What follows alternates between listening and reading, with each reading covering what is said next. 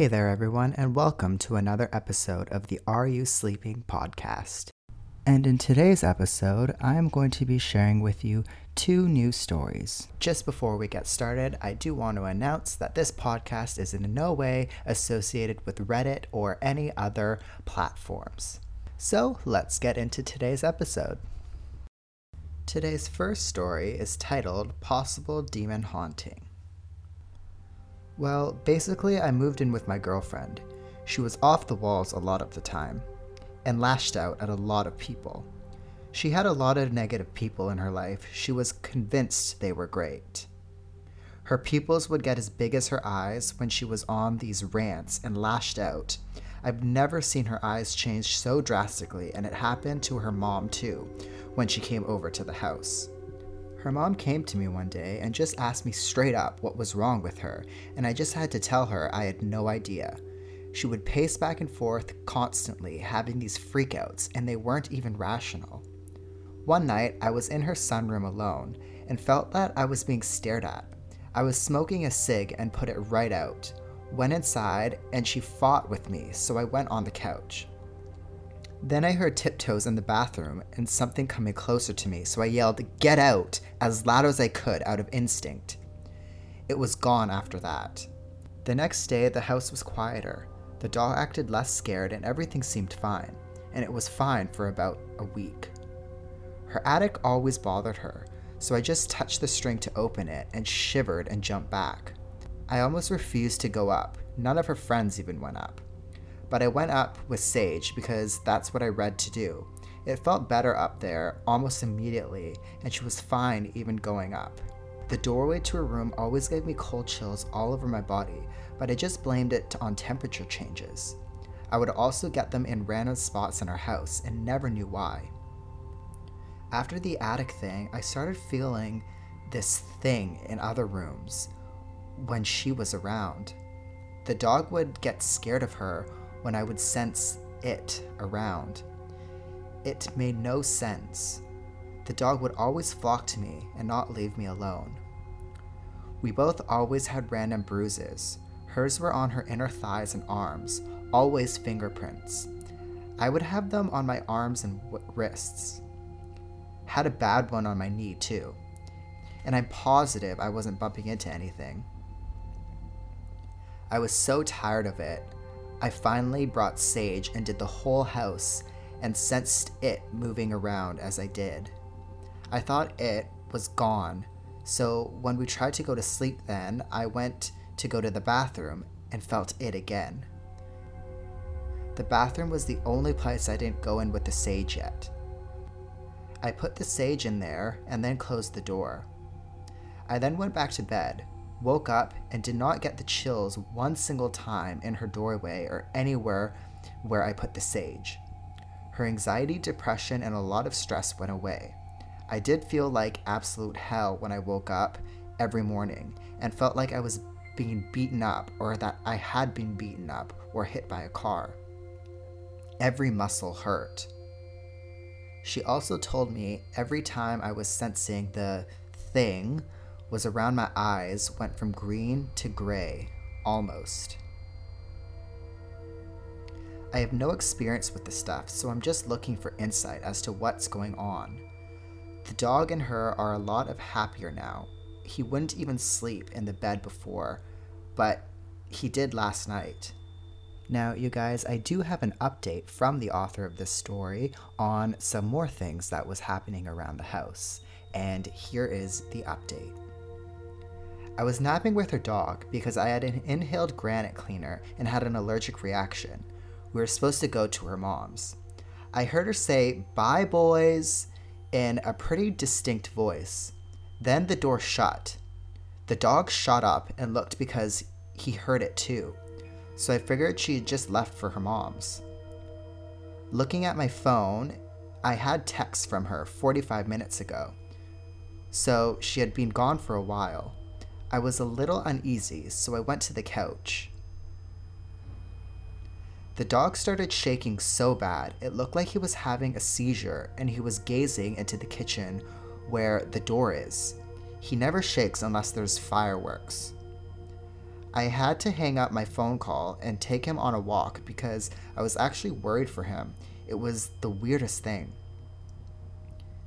Then, me and my girlfriend got into an argument over nothing, and I could sense it in her doorway again. I was kind of over the whole bruising, and it scared the dog at that point, so I got up and said very, very loudly, "If you ever bruise me in my sleep again or fuck with the dog, you're going to be eradicated." The dog hates yelling, but he didn't even budge. He fell asleep 30 seconds later, and it's been fine since. And this next story is called We Bought a Haunted Hotel. Apologies for the long post. This story dates back to the late 90s. I, male 15 around the time, was living in Bournemouth, UK with my family. My parents purchased a Victorian hotel, 9 guest bedrooms, and we moved into the owner's accommodation. My parents had their room on the ground floor, and my brother and I had a room each in the basement. The hotel was a nice place. It had a happy feel to it, except in certain areas. There was one room on the top floor that had a strange vibe when you went inside it. Whilst cleaning this room, there was a closeness, as if all the air around was closing in on you, and a ring in your ears that only really became apparent when you left the room itself. I always kept the door open when I had to work in this room and was happy when I got to leave. We will come to this back later. Within the first few months living in the hotel, it was apparent to the whole family that things were happening that could not be explained by everyday logic. The large old doors around the hotel were heavy and had been fitted with autoclosers for fire safety reasons. This made it generally difficult to open them at times, particularly when carrying trays, hotel supplies, or other things. However, often we would be walking through parts of the hotel and a door would swing open.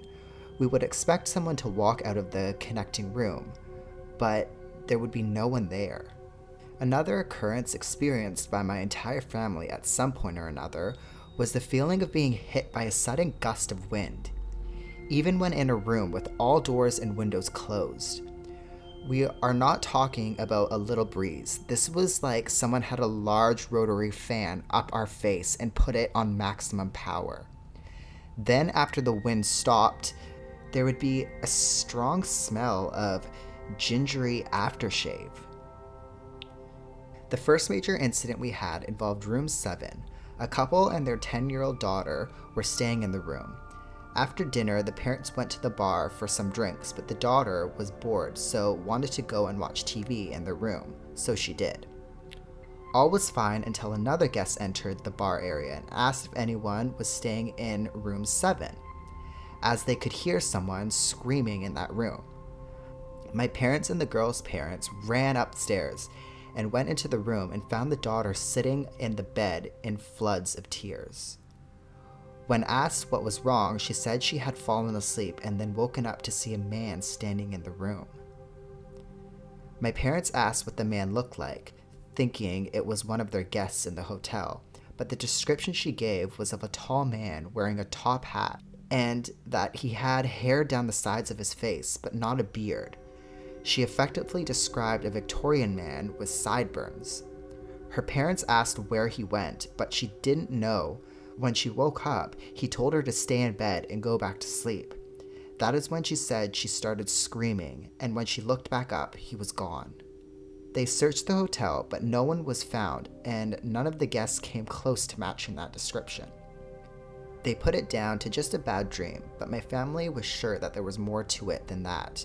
Not that we ever talked to the guests about the supernatural occurrences.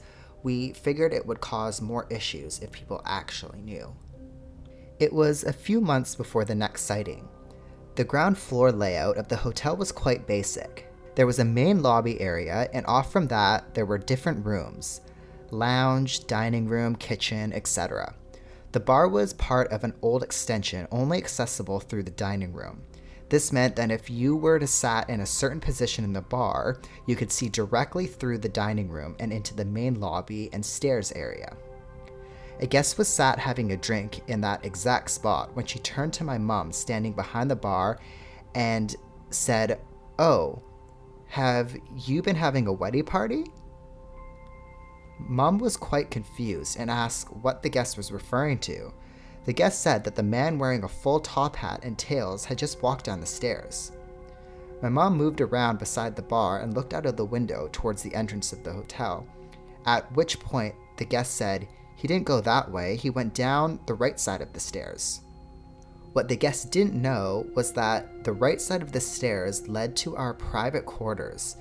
Mom and Dad went to check, but there was no one there, and although there was ways out of the building, they were locked and bolted from inside, so no one could have exited through them without it showing.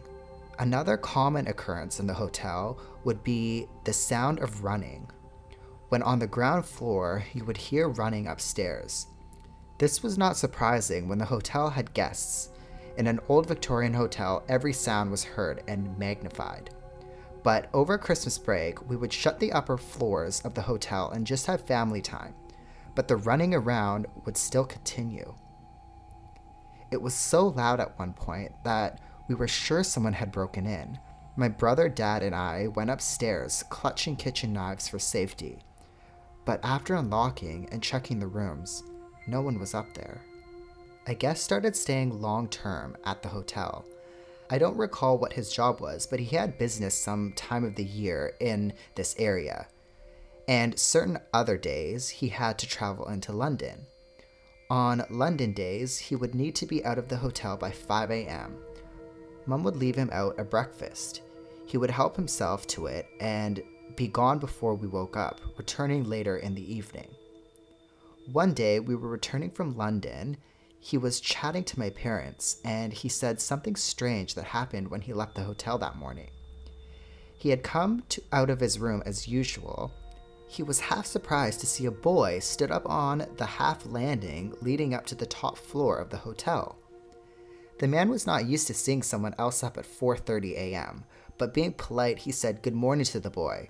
He said the boy didn't say anything, and said he just turned and slowly walked up to the top floor. The man thought it was strange, but just carried on with his normal morning routine. My parents were puzzled by this and asked him what the boy had looked like. He said he was around 8 to 9 years old, but could not recall what the boy was wearing. The reason my parents were confused was because at the time, we had no children staying at the hotel. Many months later, while serving breakfast, a guest came into the dining room and quite loudly asked my mom, "Is this hotel haunted?" All the other hotel guests stopped eating, intrigued by the question and even more so by whatever the answer would be. My mom played it cool, simply saying, "Why do you ask?" The lady replied that she had woken up in the night and there was a boy stood in her room. She said hello to the boy and he vanished. Mom acted surprised and said it was the first she had heard of anything like it, again playing it down in front of all the listening ears.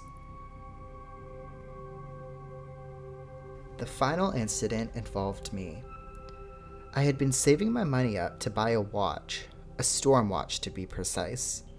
I had finally managed to get enough money together and had made my way to town to pick up the watch. It was my first ever expensive purchase, if I recall, around £90 at the time. When it was time to go to bed, I took the watch off and went to put it on the bedside table. However, in each room, there were internal phones next to the bed. This was in case my parents needed our help or guests were checking in, so we could be called to assist. The bedside table in my room was so small the phone took up all the space. For that reason, I decided to lay the watch over the receiver of the phone and hope no one called me in the night. My bed was one of those large metal bunk beds. It had a single bed at the top and a sofa bed below that folded into a small double.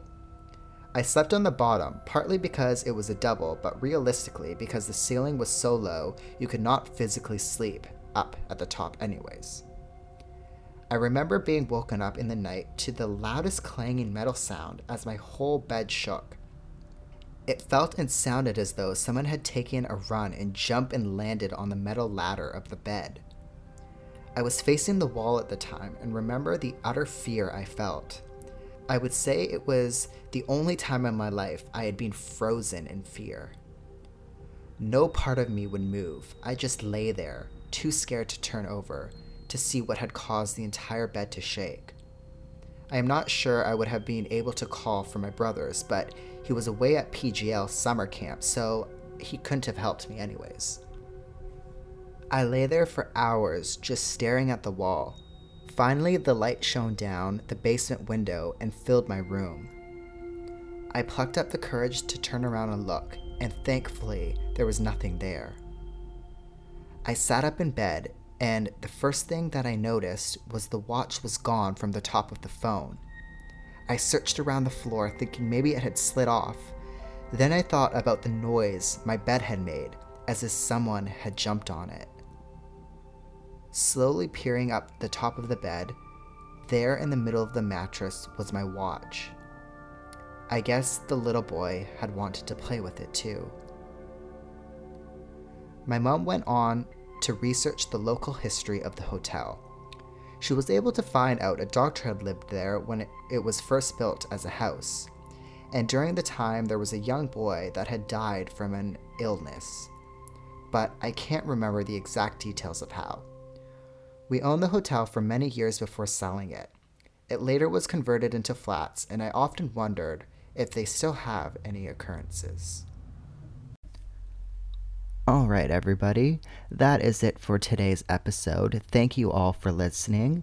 And once again, if you can please head to Apple Podcasts or Spotify and click that 5-star button, that really helps small podcasts like this one. Thank you for listening, and I will talk to you all next time.